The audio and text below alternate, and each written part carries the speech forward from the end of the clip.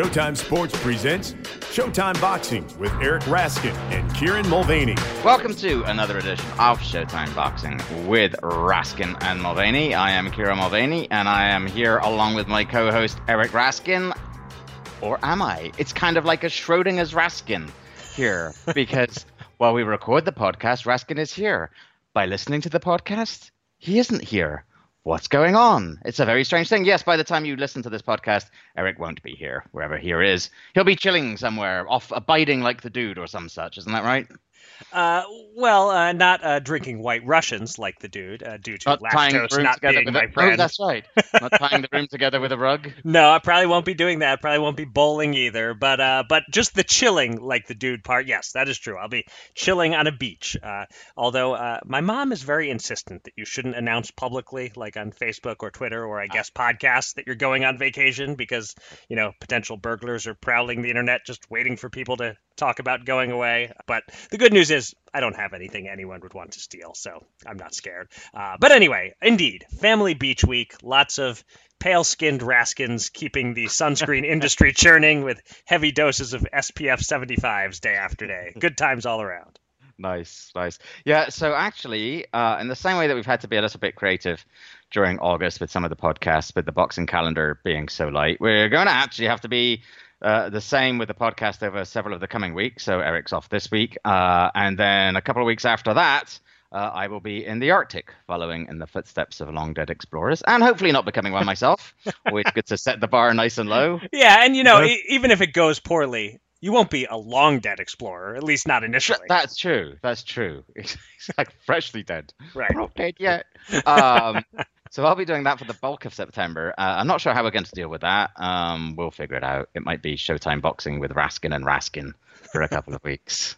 We'll see. Anyway, this week, important note, as a result of Eric's beach going, we are recording on a Friday. So we're not going to have recaps the most recent weekend's action. If there is anything that we need to circle back to, we will do that in next week's pod. But we do have some cards to preview. And we begin in the boxing hotbed of Broken Arrow, Oklahoma, where on Friday, ShoBox The New Generation returns with a triple header of action. Yes, kicking off the broadcast, which begins at 10 p.m. Eastern and Pacific, we have super bantamweight action as Arnold Hagai takes on Vladimir Tikhonov over 8 rounds. Then it's 10 rounds in the super lightweight division as Shojahan Ergashev returns to ShoBox to take on Abdiel Ramirez. We'll look at those two bouts shortly, but first, let's explore the main event, which sees experienced amateur and undefeated pro Vladimir Shishkin face off against DeAndre Ware at 168 pounds. Kieran, it's Shishkin's first time on Showtime. It's his first time fighting in the United States, in fact. What can you tell us about him? Well, here's something unusual to begin with, possibly without precedent, as far as I can tell. So his first professional contest, Shishkin, was in 2016, but his most recent amateur bout was in December 2018. As far as we can tell, it appears that Shishkin has actually been competing simultaneously as a professional and in amateur contests over the last couple of years. As I mentioned, he turned pro in 2016, fought twice that year, 3 times in 2017, 3 times last year. Meanwhile, he maintained his amateur career. He won a silver medal at the 2017 Moscow Championships, made the quarterfinals of that year's Russian National Championships, and last year won the coveted World Cup of Petroleum Countries. That's a real thing, right? You weren't just making that up. Yeah, I'm not actually making that up. No. Okay. It's possible that Gordon Hall is making it all up. Right. Just to make sure. I doubt it. I doubt it also. It doesn't seem like he's that kind of fellow. But that is a unusual career path. I don't even know how that's able to happen. But it's Russia, so I don't know. Shrug emoji. So as for actually how he got involved in boxing, what his story is, he said, my uncle brought me to the boxing, he says. I was 11 years old. There was only soccer and boxing in the village. The choice was obvious. Well, not to me, actually, but apparently to him. There in Russia, it is still rough and dangerous, especially in the villages. I had to stand up for myself. Also, girls in Russia choose the strongest boy, and I like girls, which seems like the most Russian explanation for turning to boxing that I know. So, so pretty decent without being exceptional amateur. Climbed up the ranks there in the amateurs before turning pro. He's 8-0 with 5 KOs as a professional. In his most recent outing, he knocked out Najib Mohammadi in 10 rounds, flooring him a total of 4 times, including 3 times in the final round. And the final, in that final 10th round, the final knockdown was just absolutely flattened him. If that name sounds familiar, you may remember Mohammadi suffering back-to-back second-round KO losses to Sergey Kovalev and Alexander Vojdik a few years ago. But he had recently dropped a close and highly controversial decision to former belt holder Fedor Chudanov. So he was still in and around that kind of, mix. So for a guy with just 7 pro fights to do that to him is pretty impressive, I think. That said, he says he does see himself primarily as a boxer rather than a puncher. He says particularly that he wants to be a complete boxer with the ability to fight on the inside and the outside. And he name-checked Andre Ward as the kind of boxer that he'd like to be. And to that end, he is now fighting out of the US. He signed with Dimitri Salida Promotions, and he's training now with Sugar Hill Stewart, who's trying to get him to sit down on his punches a bit more and develop a bit more power. But from what I've seen, he does have some pretty decent pop already. Interesting looking boxer puncher type. Mm-hmm. His opponent, DeAndre Ware, shares one similarity with Shishkin. Neither have been pros for a long time. Shishkin turned pro 3 years ago, Ware 4. But Ware started boxing much later in life, not until he was about 22. That didn't hinder him, of course, in his last Showbox appearance when he upset previously undefeated Ronald Ellis over 10 rounds in February. Eric, remind listeners what kind of a fighter DeAndre Ware is, and what does he have to do to take away Shishkin's O as he did Ronald Ellis's? Well, he has to let his hands go more than he did against Ellis, for starters. For those who've forgotten the Ellis fight, Ware won a majority decision. It was really close. I had it a draw myself, and Ellis used a lot of movement, and that kept Ware from being able to really open up. I don't think that'll be the case against Shishkin. Shishkin has a straight-up European style. He doesn't move his head a lot. He uses his legs a little, but it's mostly to circle and get the right distance. He's certainly not a runner. If there's something to prevent Ware from letting his hands go in this fight, it'll be the punches coming back at him. But to win this fight, I think Ware is going to have to be willing to take some punches in order to get through, although he has to be very aware of Shishkin's right hand. You don't want to take too many of those, but he's going to have to go to the body a lot, I think, live up to that Axeman nickname of his and chop away at the body, and generally out-hustle Shishkin. He was very measured in the fight against Ellis, and it narrowly got the job done. I don't think he can be so measured here if he wants to win. He needs to discourage Shishkin, fire enough to make him uncomfortable. Ware has a good jab. He'll need to use that. And he needs to start fast. Shishkin hasn't fought in 10 months, at least not professionally. I'm not sure about his amateur fights in the interim. So maybe there will be opportunities early while Shishkin's shaking off a little rust. Ware's a good, solid fighter, but without totally giving away my pick, I'll just say I think Shishkin is a higher level of prospect than Ronald Ellis was. Ware will need to be better than he was in scoring that mild upset win in February. All right, the co-main event also sees the return of a recent Showbox alum in the form of Showjahan descendant of Tamerlane Ergashev, who takes on Abdiel Ramirez. Kieran, if I recall correctly, you were extremely excited to see Ergashev in action back in February, not least because of his nickname. On Fight Night, though, he was less than spectacular, even while scoring a clear victory over Michael Fox. Was that just a function of Fox's unique size and style? Do you expect to see the Ergashev on Friday that you had hoped to see last time out? And what can you tell us about his opponent, Ramirez? Yeah, I do. I do think the big problem there was a function of, and we worried about it in our preview, as I recall, for that fight. Mm-hmm. And anytime you have either Michael or Lantes Fox in the ring, you just wonder if the fight's going to be stinky, whatever happens.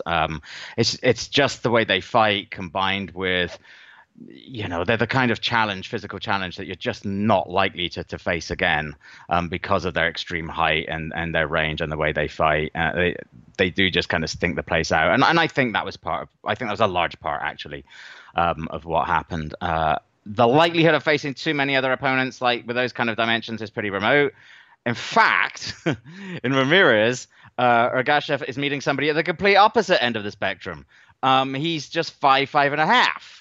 Fully 5 inches shorter than Ergashev. So the matchmakers are just messing with the guy at this point. Look, Ramirez is no slouch. He's a two-time Mexican lightweight champion. He enters the ring with a professional record of 24-4-1. His first 25 fights were in Mexico, and his last 4 have been in the United States. But he's lost 3 of those 4 to Ruslan Madiev in September 2017, to the recently deceased Maxim Dadashev in March 2018, and last time out to 2008 Olympian Javier Molina, which kind of suggests that maybe he's found his limit here. He's a strong, aggressive fighter, but he can sometimes neglect his defense, which could prove to be a real problem against the bigger, hard-punching Ergashev. He's got this, if you don't remember, or if you felt, you weren't able to fully assess his style based on his outing against Michael Fox, Ergashev is really, in an ideal scenario, he's got that real kind of seek and destroy style. 14 of his 16 wins have come inside the distance. He is also trained by Sugar Hill Stewart, who is going to have a busy night on Friday. Sugar Hill said that, quote, "It's been hard to find sparring for him because he's fighting a small guy, a little shorter and a southpaw. I like to get sparring like they're going to have in the fight, but I can't get nobody to spar Showjahan. He just punches too big. I have to continually put him in there with big guys, super middleweights and middleweights. If I put him in there with somebody his size, he just runs right through him. I can't even begin to think about finding somebody 5'4", a little shorter guy, a southpaw. I can't put him in there with anybody like that. He won't take it easy on anybody. He's going hard all the time. I just put him in there with good local guys, and that's all I can do." It was said of Tamerlane, who, if you missed the history lesson in our preview of his last fight, was a Turco-Mongol conqueror in the 14th century. That's, quote, "Whenever he went, he brought about destruction, massacres, burning, looting, and dishonor to women." I don't know about the last part, but with no offense intended to Ramirez, I would not be surprised at all to see some destruction in the ring on Friday. Opening things up, it is Ukraine versus Russia as Odessa's Arnold Hagai Jr. takes on Vladimir Tikhonov of St. Petersburg. Eric, what can we expect from this 8-round opener?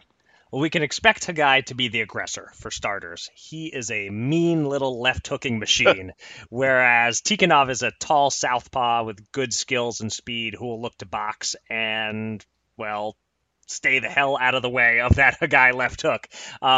Both have fought on Showbox, though those appearances predate Showtime Boxing with Raskin and Mulvaney, so it's debatable whether they count.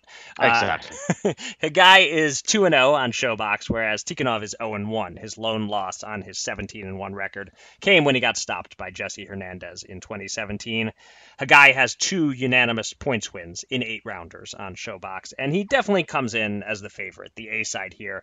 Tikhonov said, quote, "Arnold is aggressive and at times reckless. I will show him what boxing skills are about."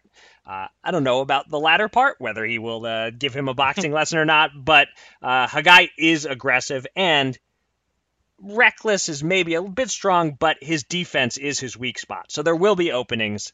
The question is whether Tikhonov can take advantage of them. All right, it is prediction time, and as always with Showbox, we will limit our predictions to the main event. I am currently leading our picks competition 58 points to 52, which, as we all know, means Kieran has me right where he wants me. Kieran, it's your turn to pick first. How do you see Shishkin versus Ware? So yeah, like I said, Shishkin says that he sees himself as a boxer, but he's an aggressive boxer. He's nice and tidy. His elbows are tucked. He's got a wide, aggressive stance, walks forward behind a good jab. And as you alluded to, he's got that really nice, sneaky, fast right hand. He's used that right hand to score some body shot KOs, and he used it to ultimately mess up the veteran Mohammadi pretty badly.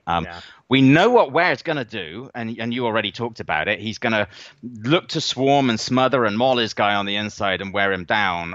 But it looks to me like Shishkin can fight pretty well on the inside.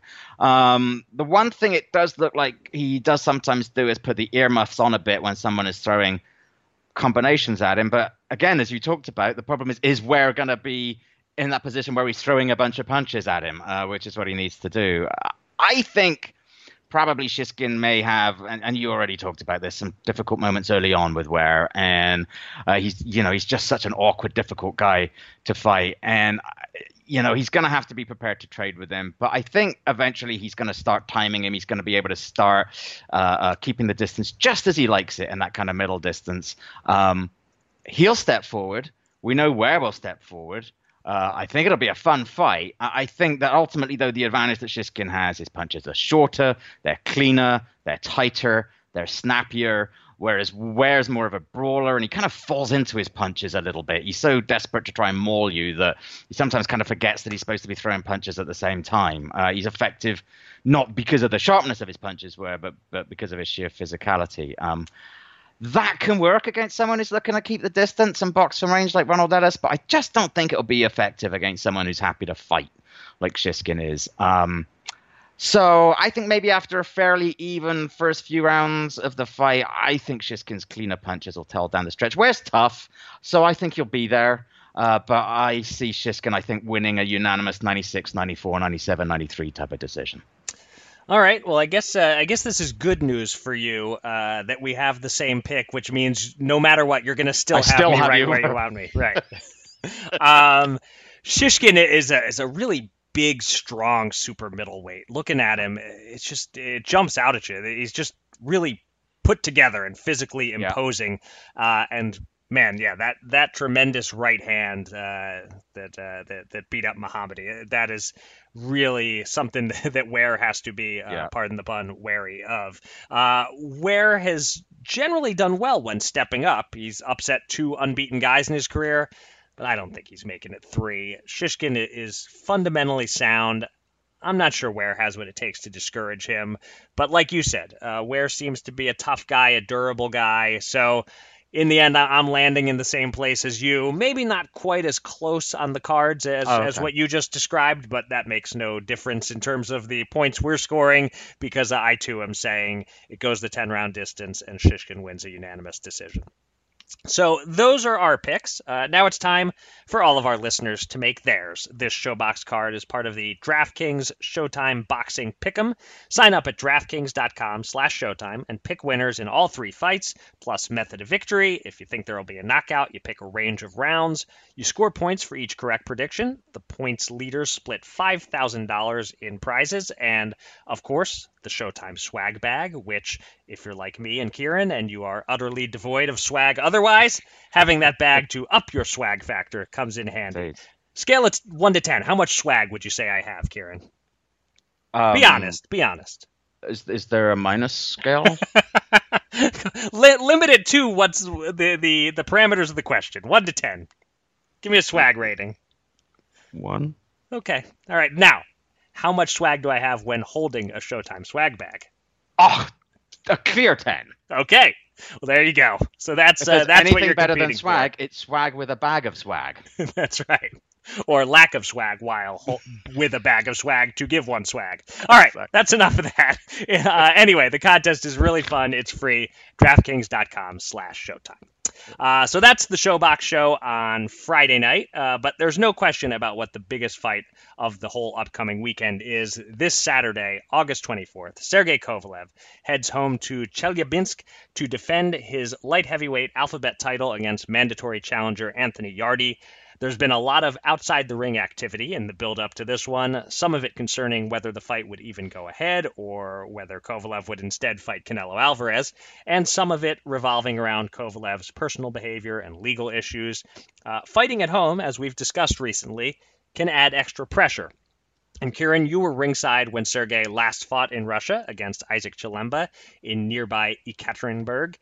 Was there anything you saw during that outing or anything you've seen of Kovalev over the last few weeks or months that makes you suspect this may be one of those homecomings that goes wrong? Oh, it does have the little bit of a feeling that it has the elements of a possible upset here, based solely on what's going on with Kovalev. So his win against Chilemba against Ekaterinburg, it wasn't the most impressive of his wins. It was the first time I think he'd been taking the distance for a while. And part of that was the fact that Chilemba's just a tough, awkward, experienced, and super durable dude. But, the build-up was a little bit difficult. He spent quite a bit of time in Russia beforehand. It was his first fight back there since he'd killed a guy in the ring in that same city before he moved to the States. And when we were there, we were hearing tales of how the whole event was bankrolled by some oligarch who was demanding that Sergey be available for events and whatever 24/7. It's just tough. It was just one of those cases where the whole pressure of the situation really weighed on him a little bit. And he said that as well in his post-fight interview in the ring. And that was Ekaterinburg, which is the big city close to Chelyabinsk. This isn't Chelyabinsk itself. This is where he was born, which is a whole other deal entirely. And there are people there he's talked about this. There are people there who adore him because of money that he's pumped into the community and because he's one of their own. And there are people there who are jealous of him. So there's just a lot going on. The one thing he has going in his favor this time compared to last time is that his training situation was breaking down last time. It was his first big sign of the upcoming split from John David Jackson. He was only with him in Russia for like the final couple weeks of camp, and he had other people working with him and whispering in his ear. And this time he does at least appear to be a lot more centered training wise. Buddy McGirt has been with him pretty constantly, I think, and they seem to have a pretty good relationship. So against that, well, we're back to the outside the ring Kovalev chaos a little bit. He went through a phase, we all know, where, his life was going off the rails and his car was literally going off the road. Right. And he insisted he was getting that under control. But now there have been these incidents, that recent incident with being kicked off a plane. And I'm told there was an episode at the gate before that. And then there's the ongoing legal issue about an alleged assault of a woman in Big Bear. Are these isolated incidents, or are they indicative of something else going on, of Kovalev just being Kovalev again? He's always struck me as one of those characters who's on the edge, right? I mean, I've always maintained that if he weren't a boxer, he would have found a profession that involved him doing harm to people somehow. Right. He's just that kind of guy. He'd have been wearing a black trench coat, right, and black gloves, and like beating up people in the back of bars for not paying back debts or something. I don't know. His career has generally remained on track despite his inherent Kovalevness, but it does feel a little bit like it might be in danger of getting out of control again. If he isn't 100% focused and ready, Yarde will be waiting to spring that upset. And as far as I can tell, during, various shenanigans and on again and off again, Yarde seems to have just kept his head down and gotten on with things, right? I mean, we've touched on this fight a little bit over the preceding weeks, but mostly in the context of Kovalev and his behavior, and was it going to get, postponed again so that Kovalev could fight Canelo? We haven't really talked about Yarde, and leaving aside all the extraneous issues with Sergey here, from a purely boxing perspective, how legit of a threat is he, do you think? Well, I'll tell you one respect in which Yarde isn't legitimate, and that's as a mandatory challenger. This is a great example of why the alphabet rankings are ridiculous and are completely disconnected from reality. Yarde is ranked as the number one contender in a talent-packed division. Kovalev is being forced to fight him or give up his belt or pay a step-aside fee, and Yarde has 0 wins over real contenders.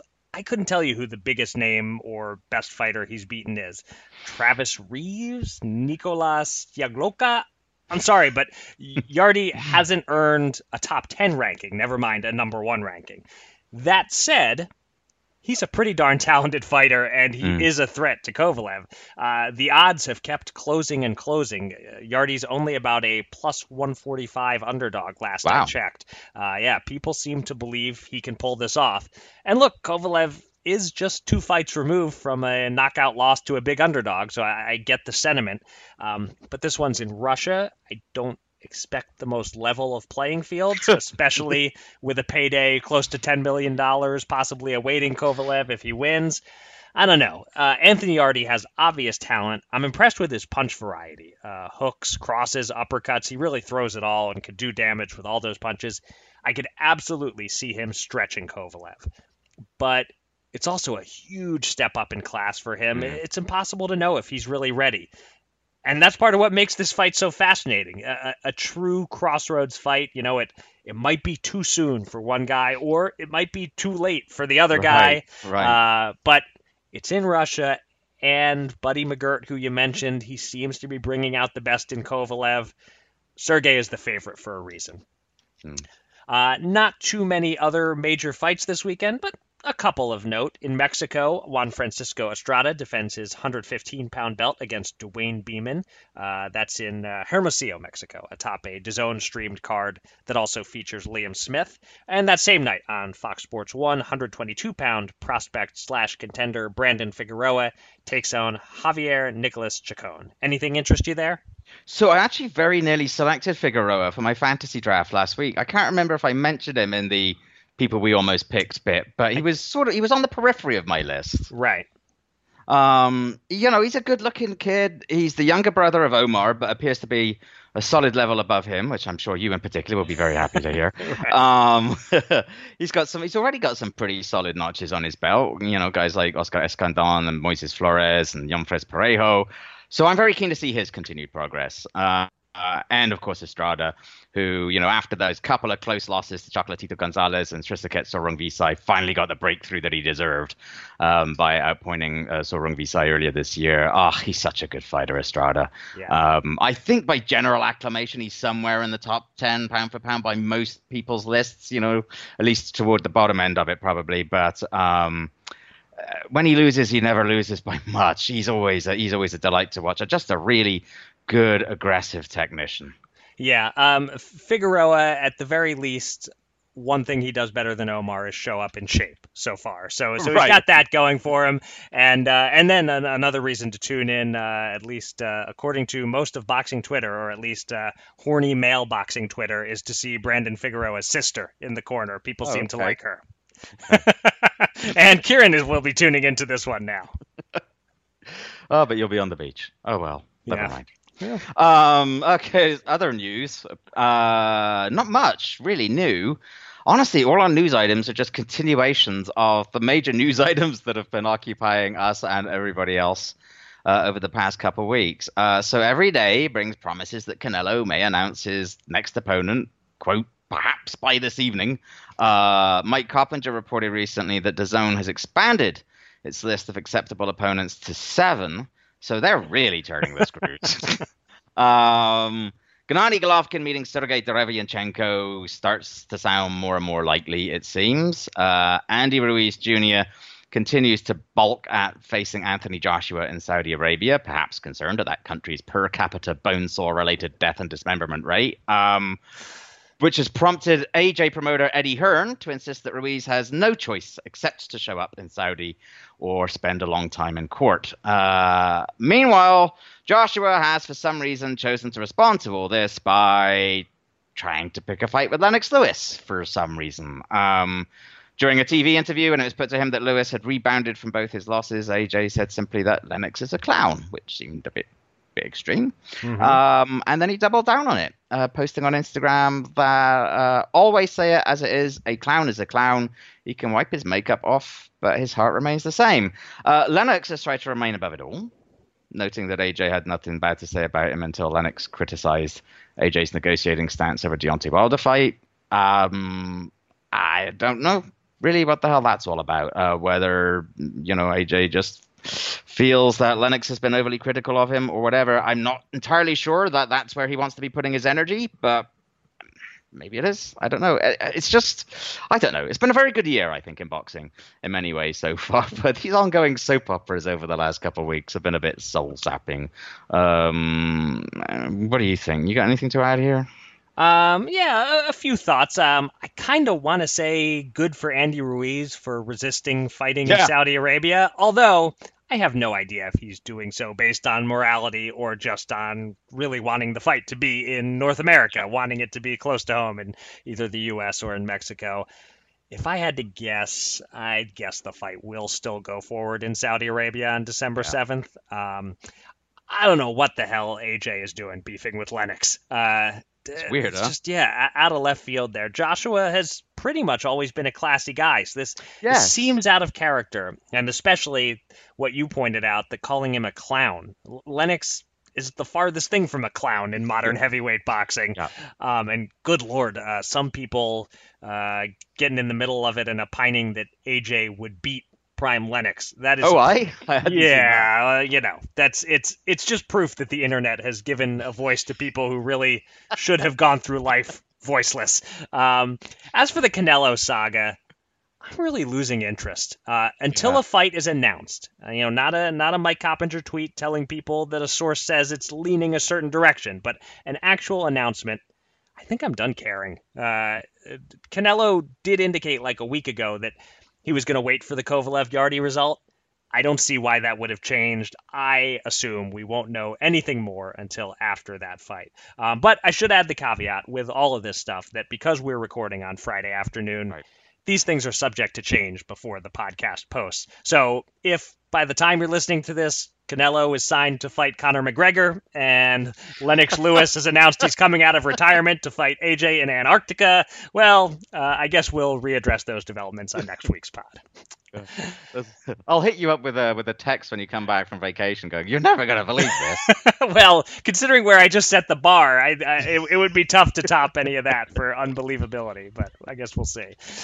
Before we go, we are going to dip into the mailbag. A reminder that you can always send us questions via Twitter with the hashtag AskShowPod, AskShowPod. And here's one that was sent to us a few weeks back by VegCarl at VegCarl1, but is especially appropriate in light of our fantasy draft from last week. He writes, "Hello, folks. I love the show. Thanks for your hard work. Keep up the amazing work.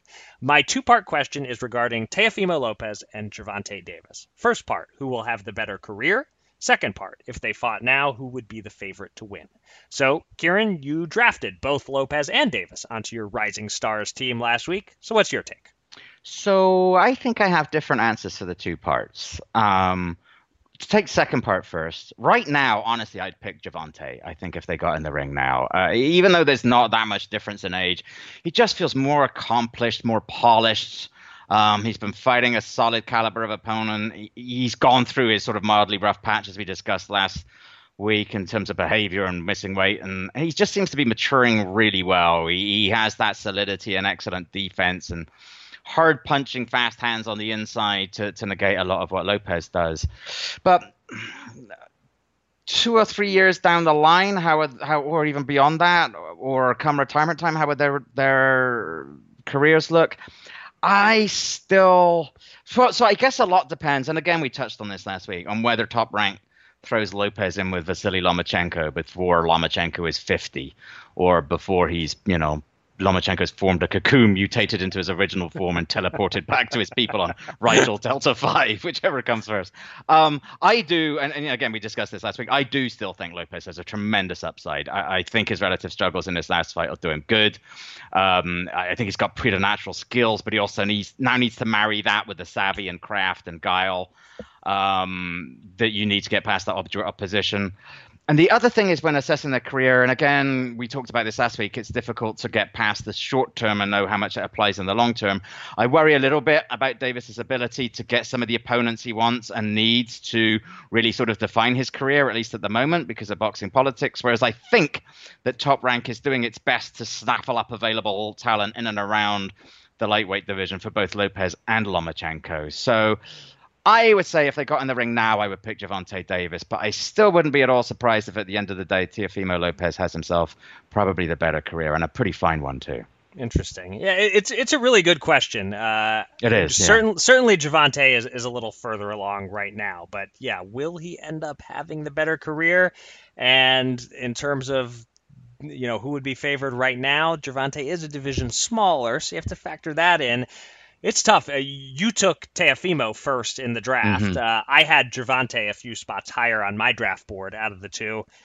I don't know. I'm inclined to pull the Kieran fence-sitting move here and just say that I don't have a clue how to answer either question. They'll have exactly equal careers, and if they fought tomorrow, it would be a draw. How's that? Shameful. You'd never catch me saying that kind of thing. I know.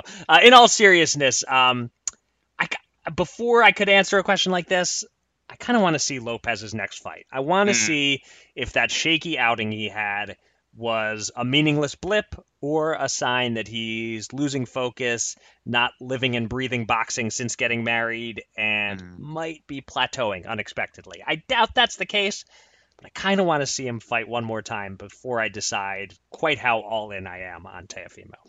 Okay. Yeah, no, that seems reasonable. I'll go with that. Good question. Yeah. Thank you for that. Yep.